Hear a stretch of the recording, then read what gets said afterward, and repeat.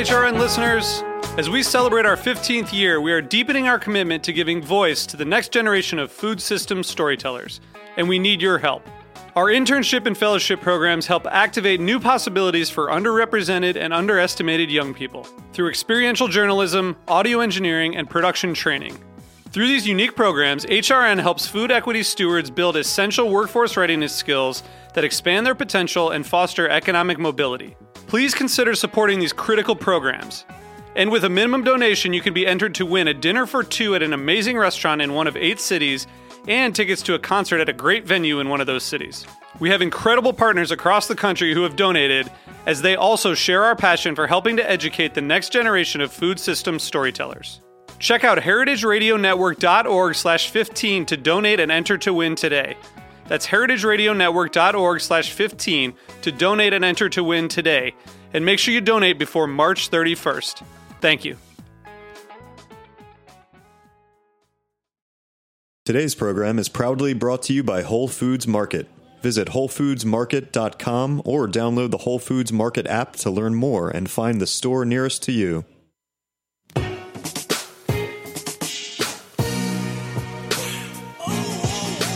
Thank you for listening to Heritage Radio Network.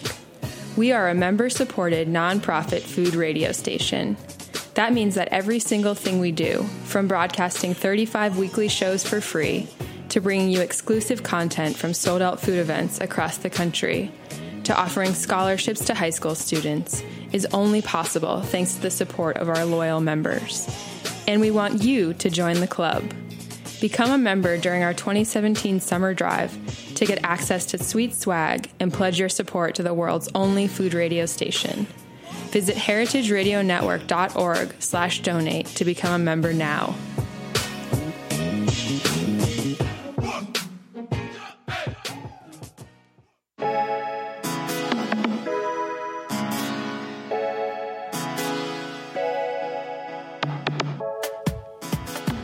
Good morning and welcome to The Line here on Heritage Radio.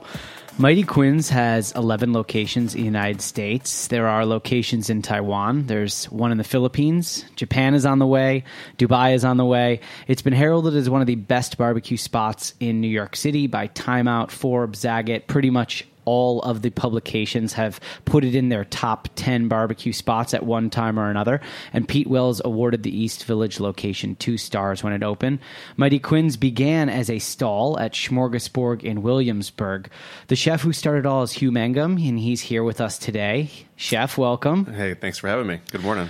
I want to start by talking about Smorgasburg, the stall that really launched the brand and got your food forward-facing to all the customers that lined up for it. So tell us, how did the idea for Mighty Quinn's begin, and how did it manifest itself as a kiosk stall at Williamsburg, Smorgasburg? So I'll give you the long version. In about 2003, I was running a general store, doing the food program at a general store in this little sleepy town in Carversville, Pennsylvania. And I had purchased a smoker that weighed about maybe 200 pounds, was smoking pork butts for Friday lunches at this place. And I was doing pork because my wife's family was from North Carolina, and I kind of wanted to impress them. And after selling this for a couple of weeks, we started to get phone calls in the morning, and we would pre-sell and sell out. And it was all I could max out on this little smoker. A couple of years later, I graduated to purchasing a 16-foot-long trailer smoker, and on the weekends I would do, catering gigs, whatever I could do when I wasn't working. It was basically, when I wasn't working, I was working, but it was always kind of doing that, like those hours on the pit, overnights. Fast forward to 2010, I had basically lost a house, hit the housing market at the worst possible time, bought a house before we sold the house, bankrupt, broke, had 3 kids. My wife, Laura, was, doing a lot of work, and we were just trying to make everything happen, and was on my last leg, and got a phone call from Laura's cousin, Adam, who does furniture, and he was doing it at the Brooklyn Flea, and he said, "You've got to come here and sell your pork. You'll crush it on the weekends." And he always had ideas, and I thought, okay, he's normally crazy, but let me check this thing out. So I reached out to the Flea, and I reached out to John and Eric, and I asked if I could get a tasting with them. Came in with a Cambro hot box from my hot food off a smoker in my driveway in Hunterdon County, New Jersey, and did a tasting. And they said, we love the stuff. The problem is we have a guy doing brisket at the Flea. We have this new market coming up, though. If you're interested, it's going to be all food, and it's going to be called Smorgasburg in Williamsburg. Before they could even say it, I jumped over the table and I said, I'm in.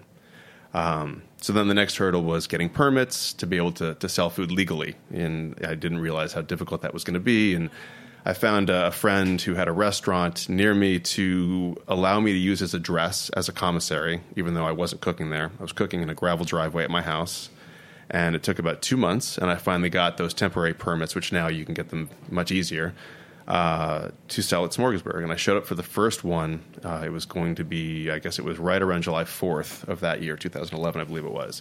And the night before, I was having a panic attack, and my wife, Laura, said, just go. And if you don't sell your food, we'll have friends over, and we'll call it a going out of business party, and we'll go move in with my parents. It was literally like that dire. It was like $600 in the bank. And showed up along with Alex Stanko, who is now our executive chef, and I'd worked with Alex on and off since 2004. He's the hardest working, most awesome individual I've ever met.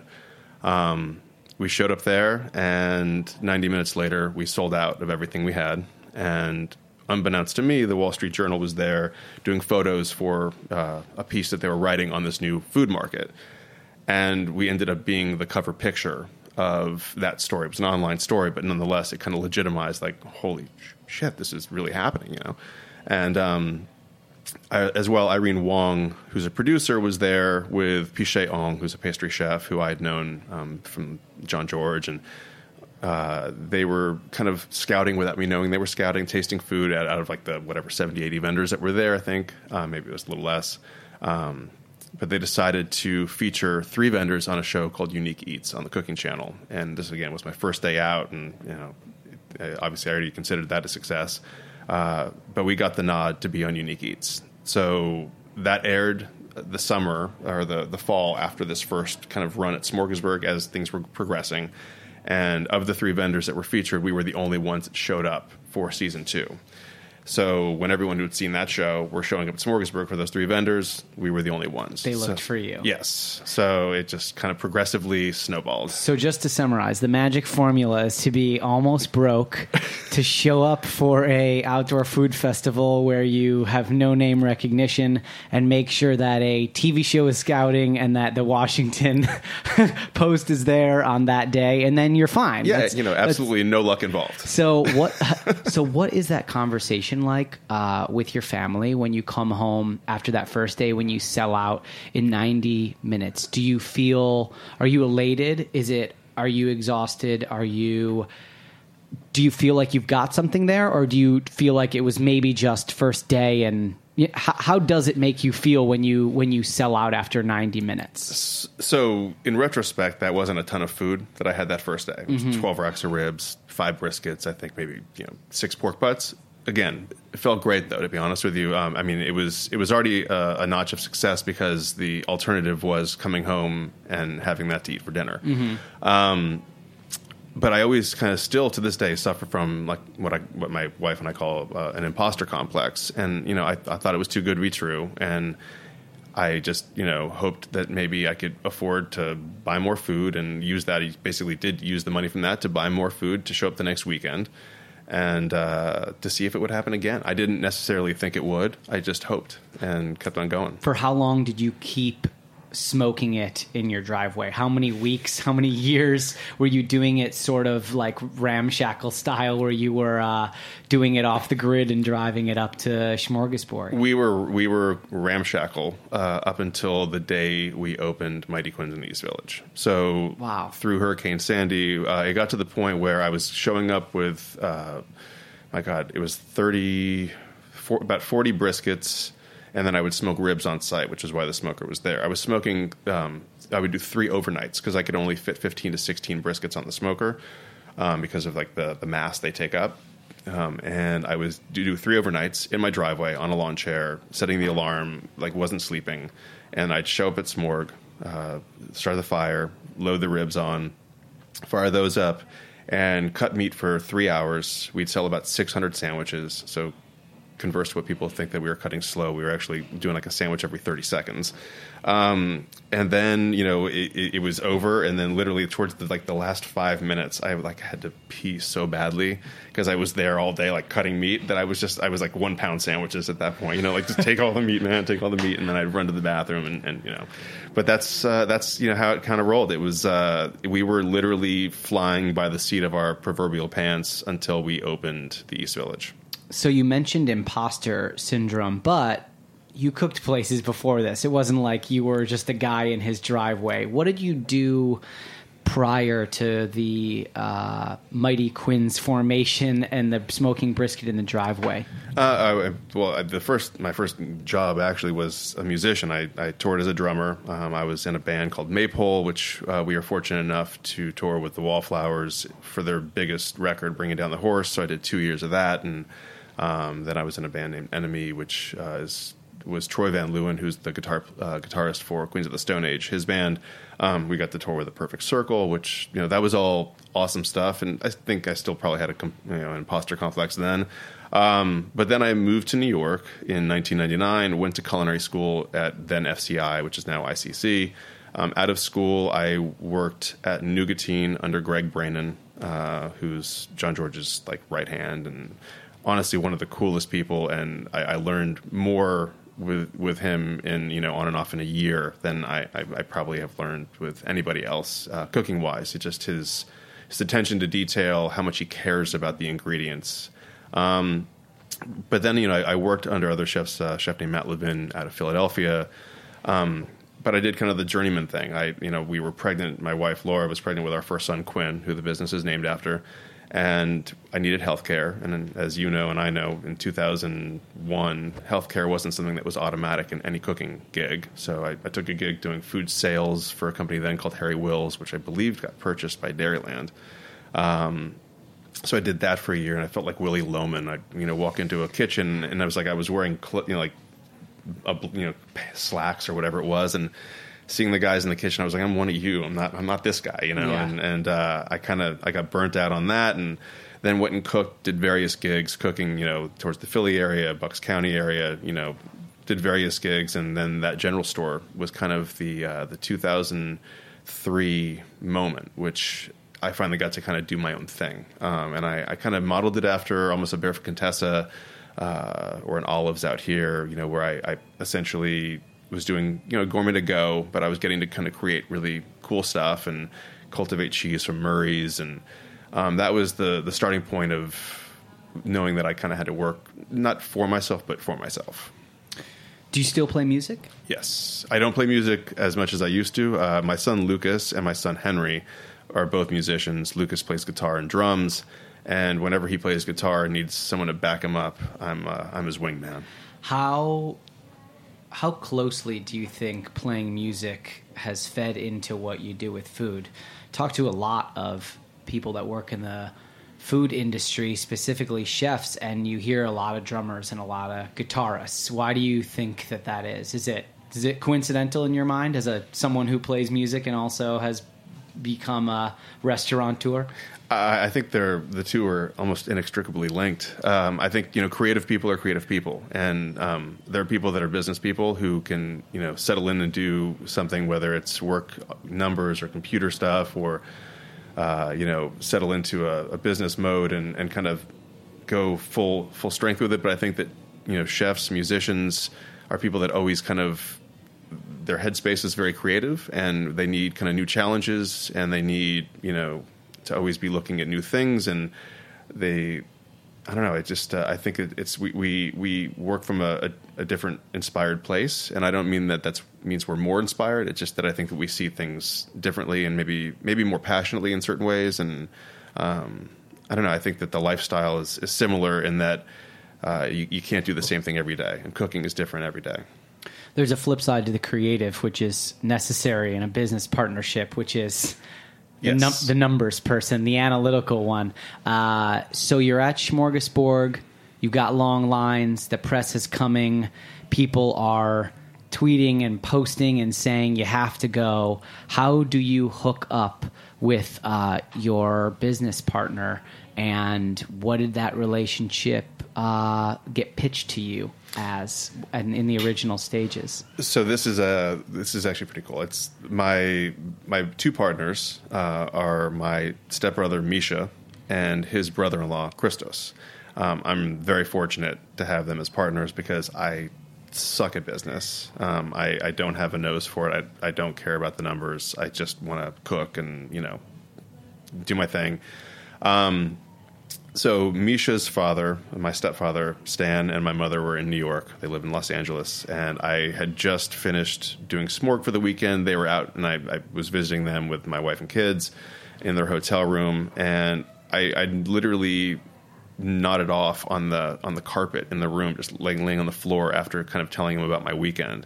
And I think that, he saw that I was working hard. Stan saw that I was working hard. And he mentioned to Misha that I was doing this food thing. And it just started a conversation where Misha and I started speaking about what I was doing, and the light bulb kind of went off. And I hate to mention a brand, but when I would leave Smorg, I would drive home with the trailer on the back of the truck, and I never ate at Smorg. I was just too kind of keyed up, and I would drive and stop. And I stopped in Bridgewater, New Jersey at a Chipotle, and it was kind of like the routine because it was easy to park. I could park in the big lot with the trailer. And I was in the line, and I just saw the way the line was working.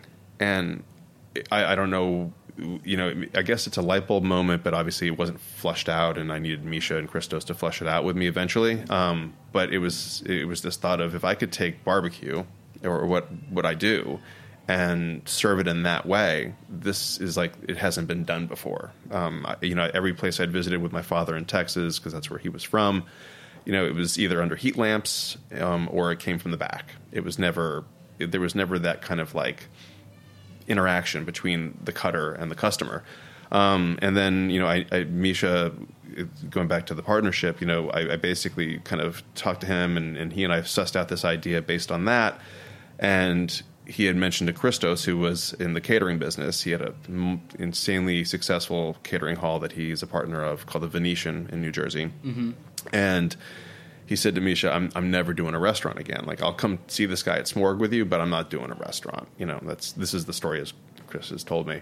And they came out the next weekend, and I was, cutting brisket, and apparently Chris walked over to Misha and said, I don't know about you, but I'm backing this guy.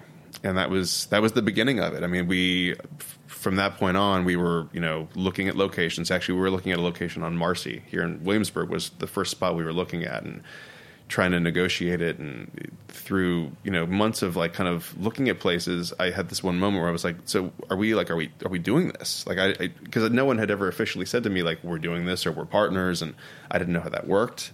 I didn't know if someone like put a piece of paper in front of me and said we are officially partners, or there was no certificate. And they're like, yes, moron, we're building a restaurant, like this is the thing, And so they put together the business plan and all those ideas, so to speak, and I just kept on toiling away doing the Smorg thing, and this spot opened up on 2nd and 6th in the East Village, and East Village was the only place I'd ever lived in the city.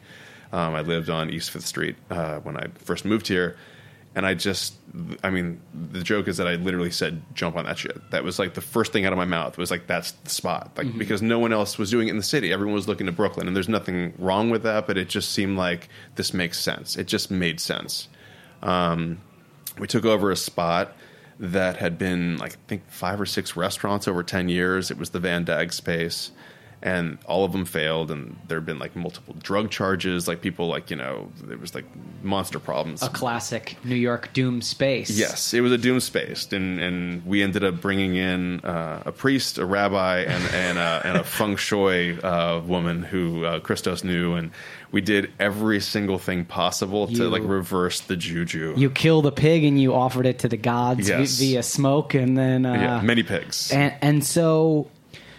This is a unique process to try to cultivate into QSR, into a quick service environment, into an order at the counter, because you mentioned Chipotle, which is a small amount of protein. Let's just say it's like a 1/4 pound of protein maybe, mixed in with rice, tortilla, chips. There's a lot of there's lettuce. There's a lot of other elements going on there that helps you manage your food costs. Yeah, there's a lot of filler. You are selling hunks of meat on a bun with sometimes not even a bun. Sometimes you're just giving them a pound of meat. The purchase price at a barbecue restaurant is multiple times higher than it is at what we're going to call, quote unquote, a fast food restaurant. So you're kind of in an uphill battle right there. I get it. Smorgasbord people are looking for, those people are specifically eaters. They've come to eat. You've got a captive audience, and they're very into discovering the next thing, right? Yeah. Did you have any pause about opening up a restaurant where ticket prices rival more of an upscale dine at the table experience, but people are ordering at the counter? Did that give you guys any pause whatsoever? It might have given pause to Christos and Misha. I honestly didn't even think about it. And then in retrospect, it was like, I mean, I think a year in or 6 months in, and we were looking at food costs, and I was like, oh, crap, like, why can't we just serve this stuff on rice? Like, I didn't realize, I mean, to this day, I'm like, holy crap, like, people don't realize the food cost, especially because of the loss, I mean. Sure. Yeah. Can you talk about that a little bit? Let's talk a little bit. We'll jump back into the business part, but let's talk about like the act of taking a piece of brisket, cooking it for several hours over fire. What does that take? What are the ingredients that you actually use besides time and yeah, wood? I mean there's obviously the wood and there's the thyme and I mean salt and pepper, but just the basic number on that is if you look at a brisket that typically comes to us weighing 12 to 18 pounds, we lose 60% of that brisket in the smoke. I mean, and when you say lose, you're talking about water weight that's being lost and fat. Fat and water weight. There's fat that's, we trim caul fat, which obviously is inedible anyway, and, we try to use that for other things if we can. But then, when it's trimmed to, a half inch or a quarter inch girdle, you still end up losing a lot of intermuscular fat, and there's the fat between the point and the flat.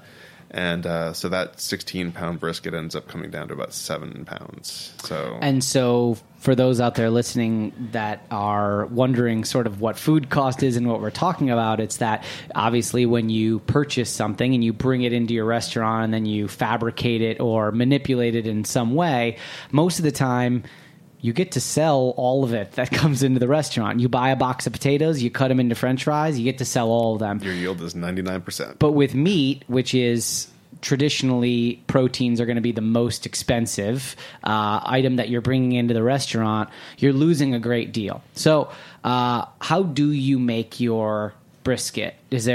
Can you talk us through the process? What type of wood you do, how long you smoke it for, all the kind of the nerding out part of the smoking process? How does that work? Yeah, I mean, the nerding out process it's pretty simple as far as like, the overview. We get a lot of brisket in. We get about a pallet to 2 pallets a day at this point. What's a pallet?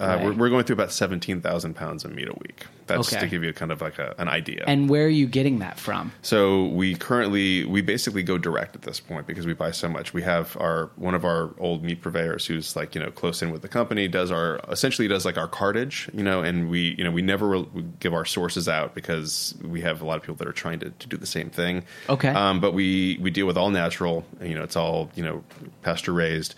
And there's about 2 or 3 farms in the Midwest, which we deal with.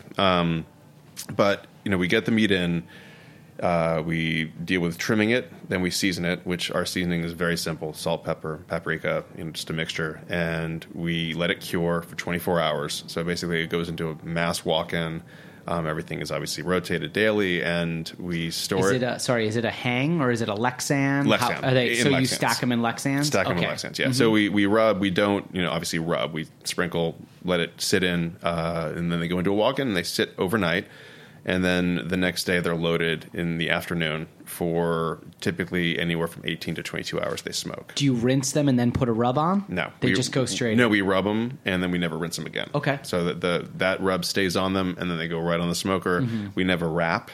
A lot of, there's nothing, everyone does their own thing. We go direct on the smoker. We avoid, we know where our hot spots are now. Some people wrap in tinfoil to try to keep moisture in for the first couple hours. Yeah, they char and then they wrap in tinfoil or something like that. Yeah, well, Aaron Franklin, for example, I mean, if I know correctly, I mean, I'm paraphrasing, so Aaron could bust me if I'm wrong, but I believe what Aaron does is he smokes for 70% of the time is smoked open, and then he wraps in butcher paper for the last 30%. Okay.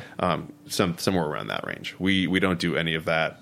We just go straight on the smoker because we have now a number of smokers that are dedicated to the brisket.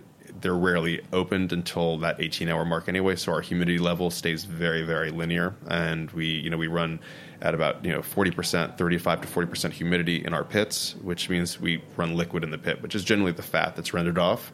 And we drain that to keep to a certain level, and we run a certain combustion with our wood. We typically use oak and then a little bit of apple and cherry mixed in, but mainly oak is the fuel. Do you use a gas assist smoker? No. So no you've gas. got a pit master that starts the fire, and then someone takes over a shift and tends the fire, and they go 24 hours. Yeah, and when we opened the East Village, for example, that was between Alex and I was sleeping in the office. I literally was on a lawn chair in the office, so I'd be on the board cutting, and Alex and I would be on the board cutting, prepping. I would go up to the office when the restaurant closed, when the guys were closing it down, and I would take 30-minute naps. I would come down, literally have a half pint of Founder's Dirty Bastard, load a couple logs of wood on, go back up, take a 30-minute nap, and I would repeat that. How did you use a wood smoker in New York City? I would think that the overcoming those legal obstacles would have been insane. I would have assumed that they would have said, cool, you want to smoke? Use an electric smoke shack, box smoker, which are, for those listening, is essentially like a large microwave for all intents and purposes. But You're talking about cooking with wood in the middle of the city. Yes. How did you allow them? How did you allow to do that? How were you allowed to do that? Well, so that to the point about being Brooklyn versus New York, that was one of the reasons that New York was enticing. Being in Manhattan was because no one was doing it. It was kind of like, let's do this and be the pirates. And part of what you need for a smoker, which we learned in the process, is called a black iron flue. It's a separate flue, so you can't smoke. For anyone who doesn't know or doesn't have a restaurant, you have an exhaust and your fryers and your grill and everything's under that exhaust. The smokers need to have a separate exhaust because you've got creosote, you've got things building up in that grease can't. It could be a very bad problem, which we learned as we were doing this, and we had to vent this up 6 stories in the East Village, which was expensive. Yeah. And that kind of answers the question. Anyone that was there in the very beginning when we weren't serving wings and French fries that were on the menu, but we couldn't serve them yet, is because we were waiting to get that second flue basically working so we could run another exhaust. So we weren't running anything with an exhaust. Gotcha. So that was basically it. We went through all the hurdles with the fire department.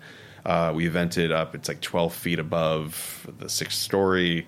We still have one tenant who doesn't love us so much, but for the most part, I think that we tried to pay forward all of the smell we were going to be putting out there with being very good to the neighborhood. The previous restaurants were bars that were open until 2 a.m.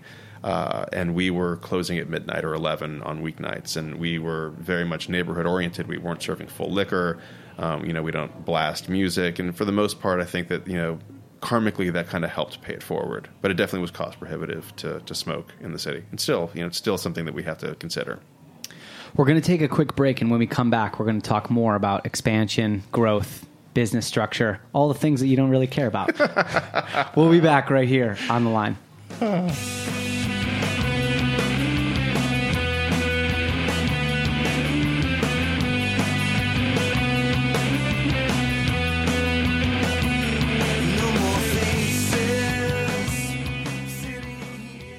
Today's program is proudly brought to you by Whole Foods Market. Whole Foods Market believes in seeking out local, fresh, and seasonal food, and in supporting local farmers, makers, and the community as a whole, economically and agriculturally. Whole Foods Market believes in food that is vivid and colorful, fresh and full of nutrients. Food that connects you to your body, the seasons, and to nature. Food that helps you do more, sleep better, and wake up happier. Found in over 400 locations throughout the United States, Whole Foods Market only sells food that meets their standards, which means no artificial colors, flavors, preservatives, or sweeteners, ever. Whole Foods Market believes in real food. Visit WholeFoodsMarket.com or download the Whole Foods Market app to learn more.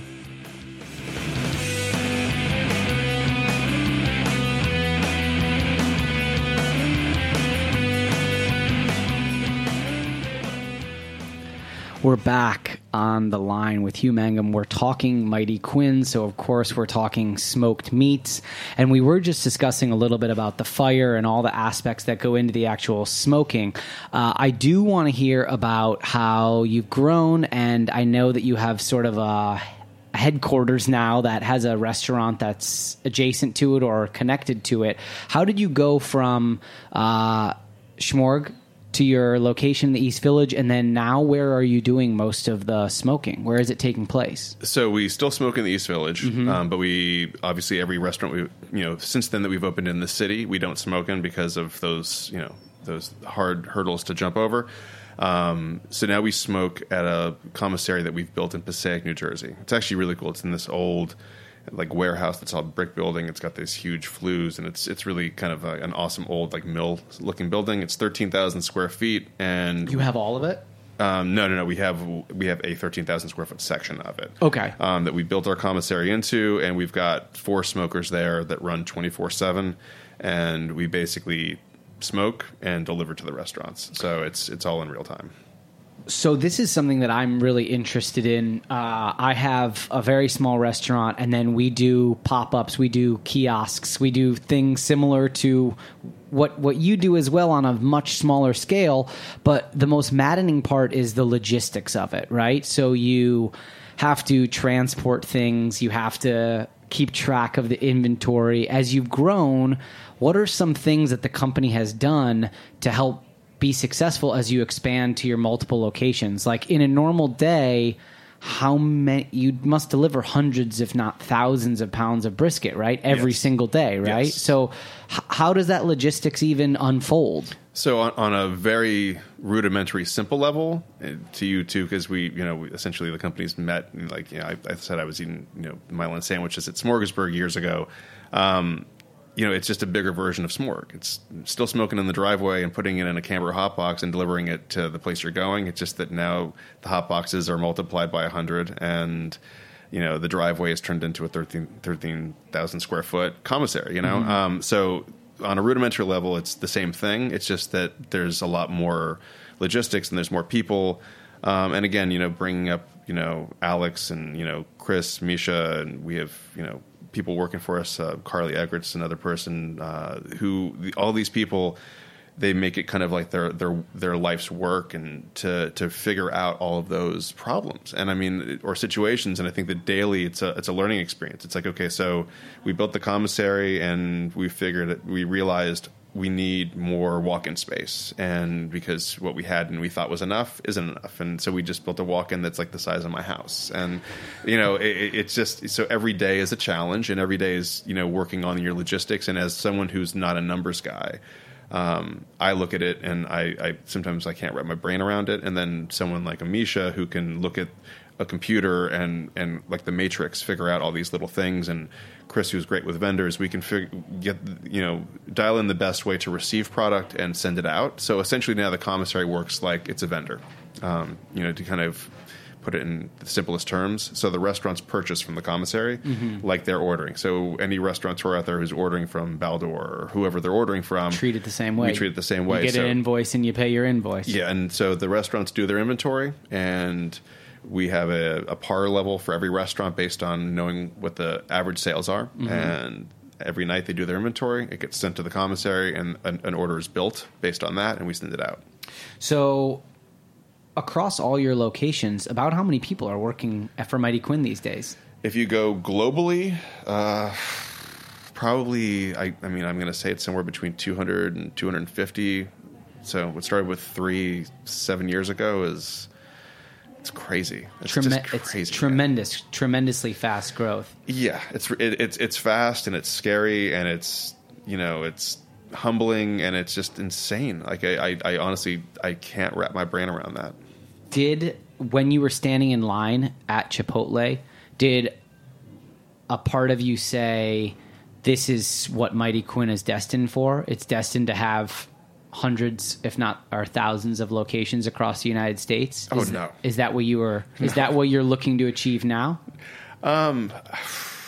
I take it day by day. I mean, like at this point, I just want to make really good food in however many locations we have, and keep the consistency spot on, and feel good about the food we cook, and hope that most people get that and know that like it's coming from a real place. I think you don't think like it's not world dominance, and it's still the imposter complex, and I still think it's going to end tomorrow. And I circle back to like the Pete Wells thing. I mean, there was this interview I heard a couple years ago. I think it was Steve Carell was talking about like getting the call from his agent that he got the first, big movie, and the excitement of like, holy crap, I got it, and he's like jumping up and down. He hangs up the phone. It's like, oh shit, now I actually have to do this, and the Wells, review, which was insane. And I mean, the moment that happened, I was on the board, my phone just started buzzing and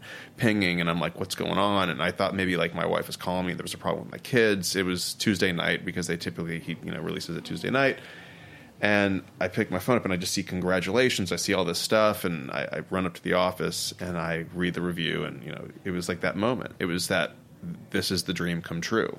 And then it was, oh, now like people are going to pay attention, Yeah, the validation comes now with high expectations. Yes. That now you're not exceeding people's expectations, but you have to meet them. You have to meet them, yes. Which is it can be a very dangerous position for a restaurant to be in, where somebody says, yeah. I heard that it was great. I went.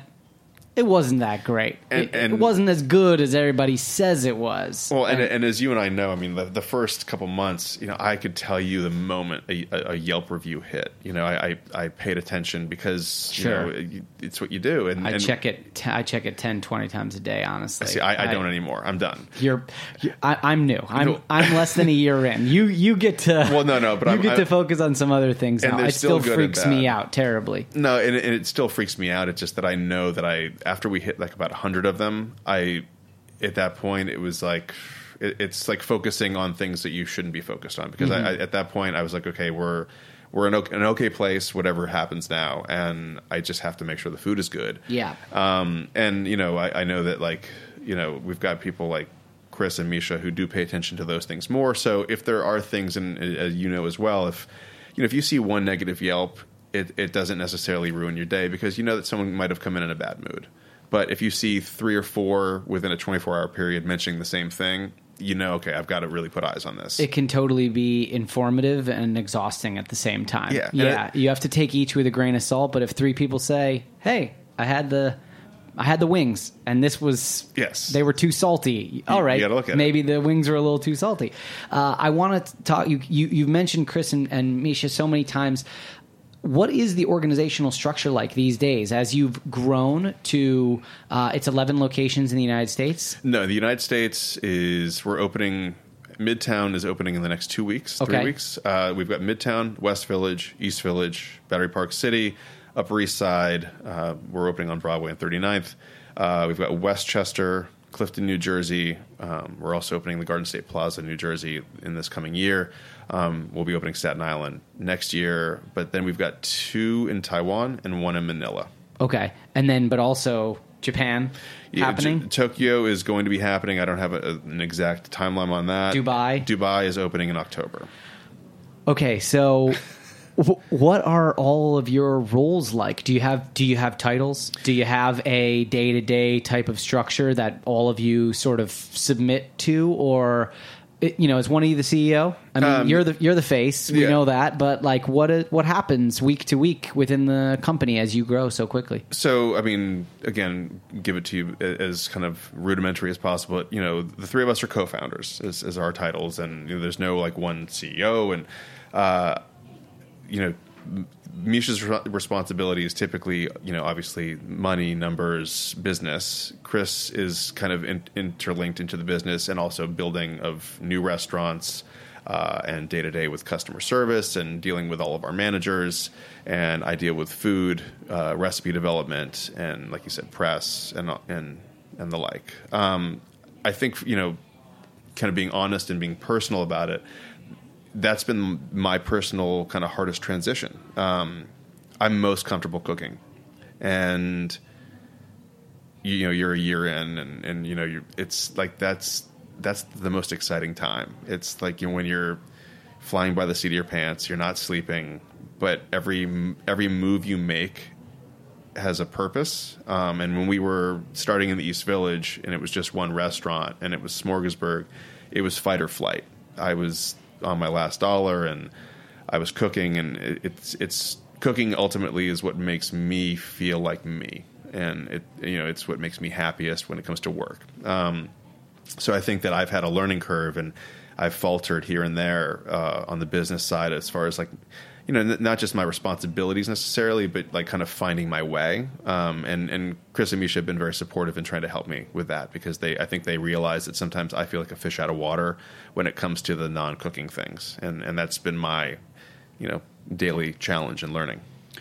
Are the locations outside the United States, are they franchises, or is it a license deal? How does that work? Essentially, they're franchises, but what we do is, we've been vetted, and we vet our partners in those. So we have a stake. They either come here or we go there and train them. They use the same ingredients, same meat. I mean, for example, in Taiwan is not very beef focused.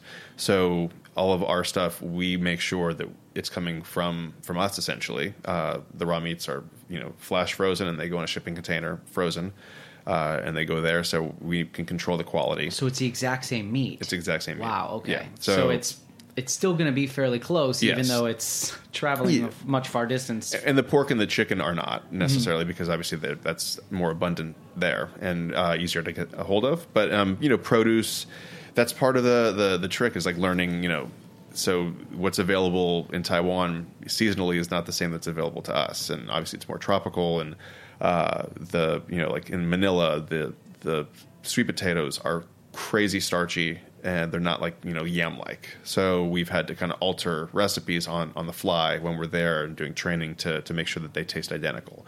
Obviously Dubai, they don't eat pork. So we have our menu is being swapped out certain items that are pork. We're doing lamb, which, we're doing lamb shoulder, we're doing lamb shank, we're doing lamb ribs. So I think, you have to kind of learn. You want to stay in your lane, and you want to stay true to the vision of the brand, but you also need to consider what local resources you have. So have you been spending time in some of those locations? Yes. So you have flown out to the Philippines or to Dubai, and do you do recipe testing on site and do training on site? Yes. Yeah. Okay. So when we opened Taipei, the first location, that was a little over a year ago. Mm-hmm. I was there for 3 weeks. Then we opened Manila and the second Taipei location within a few weeks of each other. So I was in December. I spent about 3 weeks in Asia, came back, and then went back in January for about 2 weeks. And I'm going to Dubai, it looks like October. And so do you have quarterly responsibilities as sort of the on-site chef, overseer of the entire brand, to go out there to do quality control? Do you send Alex to do quality control, or at that point is it sort of in their hands to continue that process? I think we're learning as we go, and I think that's a plan as far as like quarterly or every 4 months or 5 months, whatever it's going to be. We're kind of seeing how it goes as we open them, but at this point we've opened them in enough time where it allowed me to. I was out in April, then I was out again in December, so there was only 5 or 6 months that went by. So at this point, there hasn't been a need to set up the quarterly thing because I'm out there anyway. And when I was in Manila, it's you're so close to Taipei at that point. Manila is the hardest flight. I mean, going to Manila, if anyone hasn't been to Manila, you fly, I believe it's 22 hours or 18 hours to Hong Kong, and then you have a 2-hour layover, and then 2 hours to Manila. So it's a long day. Coming back is the hard part. You going there is not that bad. So on the subject of closer travel, when you go back to Texas, or you spend some time in, your wife's from North Carolina? My wife's family's from North Carolina. My dad was from Texas. I was actually born in L.A. Okay. So For you, when you go to these sort of barbecue meccas around the United States, are you doing research? Are you thinking about what they're doing, or do you not? I don't eat barbecue. Does it inform? You don't eat barbecue? I don't eat barbecue. No, I mean, I will say that before we opened the East Village, I definitely ate my fair share of barbecue and did that stuff. But I mean, no, all of the food and all of our recipes, were either developed. They were things that I had borrowed from my father's recipes, as far as like some methodologies. So he was a grill guy. He was a weekend warrior. We had a pit in the backyard, cool. and he and I would do road trips, and I had recipes that he had written, and I took those recipes, one of my mother-in-law's recipes, which is our sweet potato casserole, and kind of just tweaked all of them. But mainly, I don't think that as a brand, as a restaurant, we ever cooked food based on someone else's food. I think that it was just like I was trying to recreate the stuff I tasted with my dad, and I was trying to make food that I liked, which is one of the things I think that makes it New York barbecue. I mean, there's other guys doing it too at this point, and Billy's a friend of mine at Hometown, and I think that what he, myself, and a few of us all possess is this idea that there isn't necessarily, like, we're not beholden to a region anymore. Mm-hmm. I think the region is the U.S., and New York has become one of the not just the culinary epicenter, but it's become, one of the barbecue epicenters of the U.S. because we're not beholden to any one style or region. And, I don't taste other barbecue just because I just don't have a taste for it anymore. Like, I can taste it in my mouth now, and I haven't eaten it today, and I just don't need it. I don't need any more barbecue, So obviously family has played a very important role in the entire business. Named after your son. Obviously your wife has played an integral role in helping, being supportive. You're very much intertwined with your family in the business sense. How has that, can you speak a little bit about how that's been both productive and great, and also perhaps been difficult to be so closely intertwined with your family and your business? Honestly, there hasn't been a ton of difficulty. The most difficult time was obviously in a sense, work-wise, the most rewarding time, which was that first year, because I was essentially not home except for half a day on Sunday every week. But my wife and I met in culinary school. Laura and I met in culinary school. So she cooked. She doesn't do it professionally anymore, but she gets it. So she knew that this was the moment. It's like that whatever, the song from 8 Mile. This is the shot. Don't mess it up. I had my shot, and she knew it, and she was like, I got the kids, just do this. And my kids, although my kids will say like, oh, when are you going to be home? Or they're awesome, and they've been totally supportive, and I think that they have enjoyed seeing it as well. So there hasn't been a lot of stress with that, more than just like wanting to be with them. I feel guilty that I'm not around as much as I wish I could be. I've got, my kids are a little older now for example, Chris and Misha's kids they both, Misha has 2 and Chris has 3 kids, and they're a little bit younger, and because I'm a little older at this point, and I'm 45 now, and this is my second career.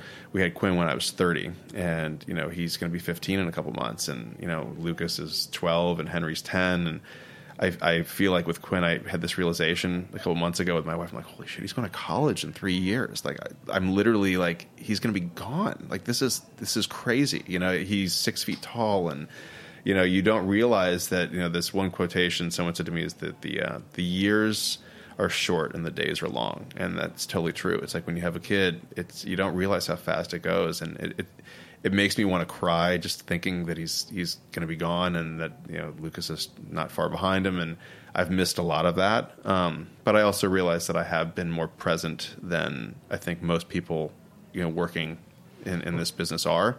So I mean, family it's not just like important. It's kind of like it's the only thing that really matters at the end of the day, You only have 3 years to have Quinn be a dishwasher before he goes he's on the books now. Before he goes off to college. He's on the books now, which is awesome. He does work within the company. Well, so a couple years ago he said, "Hey, Dad, can I come work?" And I brought him in, and I realized that I was having to pay him out of my pocket because we have everybody, everyone that works at Mighty Quinn's is on the books. We don't do anything like old school, and so I couldn't put him on the books. He's under 14 years old, and I'm like, crap. So it's costing me $50 a day to have my son come hang with me, And so this last year, when he hit 14, he's able to legally work. So he's worked a few days with that. But the nice thing is he actually gets a paycheck, and it's still coming out of my pocket, but it's in a different way. Very cool. So Quinn gets to work at Quinn's. Yes, we have a shirt that says "Mighty Me" for him. Oh, nice. You're sort of the golden standard for Smorgasbord. You came and you conquered. You've expanded, and I imagine that that makes them very happy, but also a lot of the vendors must look to you as sort of what they can potentially achieve. I'm curious, what type of advice would you give to someone who has a concept and thinks that it's damn good and that hopefully one day they'll have an East Village location and maybe a Dubai location? What do you say to someone who has big dreams like that? Well, first of all, again, we were extremely and still are extremely lucky. I think we were, all of us were in the right place at the right time for the right thing. It's like the Malcolm Gladwell tipping point. Unbeknownst to me, I'd done 10,000 hours of smoking meat prior to Smorgasburg, and I didn't necessarily realize that. So when the opportunity came up, I was just lucky to have seized it and been lucky and fortunate to be the guy who did. I think we all get a shot. It's just a matter of being ready when that shot happens and not being fearful.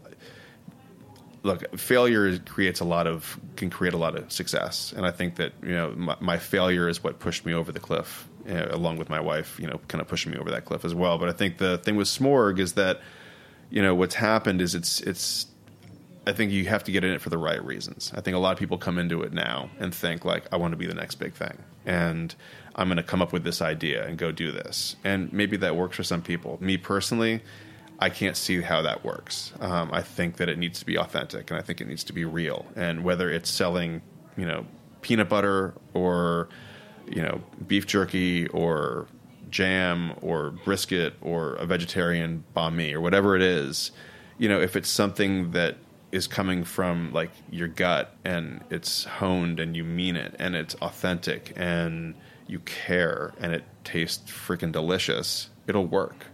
But if it's just an idea and you're selling an idea, ideas only last so long, before someone comes in and does it better. So I think that, we were just really lucky. And I think that there's a few other, Mile End, I think Doe, I think, Blue Bottle, all of us were at Smorgasburg. We just happened to be the guys that started from zero, essentially, and I think it was just a lot of years of getting my ass kicked that made me a good salesperson. I didn't sit down. There was a lot of other vendors that would sit in chairs and their heads would be down when someone would walk up. We were playing music, and we were like, I was the guy who had charcoal all over me and was slicing the meat and was, serving it to the people and giving them taste of the stuff. So it was authentic in every way. And I think that is what clicked. Thank you so much for joining us. It was great to hear your story. Hopefully we'll have you back on again in a couple years when you open up your 20th out of the country location. I might be dead by then. Best of luck to you with all the new locations. Thanks for joining us. He has too many locations to list, so just go online, find the Mighty Quinn's that's closest to you. There's many of them in the city and also in Jersey. Yeah, can I say one more thing as of well? Course, There's I ride a bike as my passion, and there's a charity out there called Chef Cycle for No Kid Hungry. Oh, awesome. And just recently did that ride a couple months ago, and the new ride for next year is going to be announced soon. And if anyone has the time, please go to No Kid Hungry and take a look. It's an awesome cause, and any donation would be greatly appreciated. You could plug No Kid Hungry on the show as much as you want, because I'm deeply affiliated with them as well. It's a great organization. So definitely check out Chef Cycle, and also go get some barbecue. Mighty Quinn's all around the city. We'll see you next next week for another chef story here on Heritage Radio. This is The Line. Thanks for having me.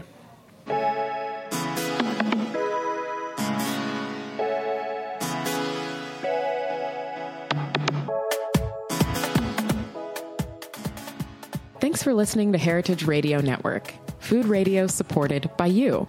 For our freshest content and to hear about exclusive events, subscribe to our newsletter. Enter your email at the bottom of our website, heritageradionetwork.org. Connect with us on Facebook, Instagram, and Twitter at heritage_radio. Heritage Radio Network is a nonprofit organization driving conversations to make the world a better, fairer, more delicious place. And we couldn't do it without support from listeners like you. Want to be a part of the food world's most innovative community? Rate the shows you like, tell your friends, and please join our community by becoming a member. Just click on the beating heart at the top right of our homepage. Thanks for listening.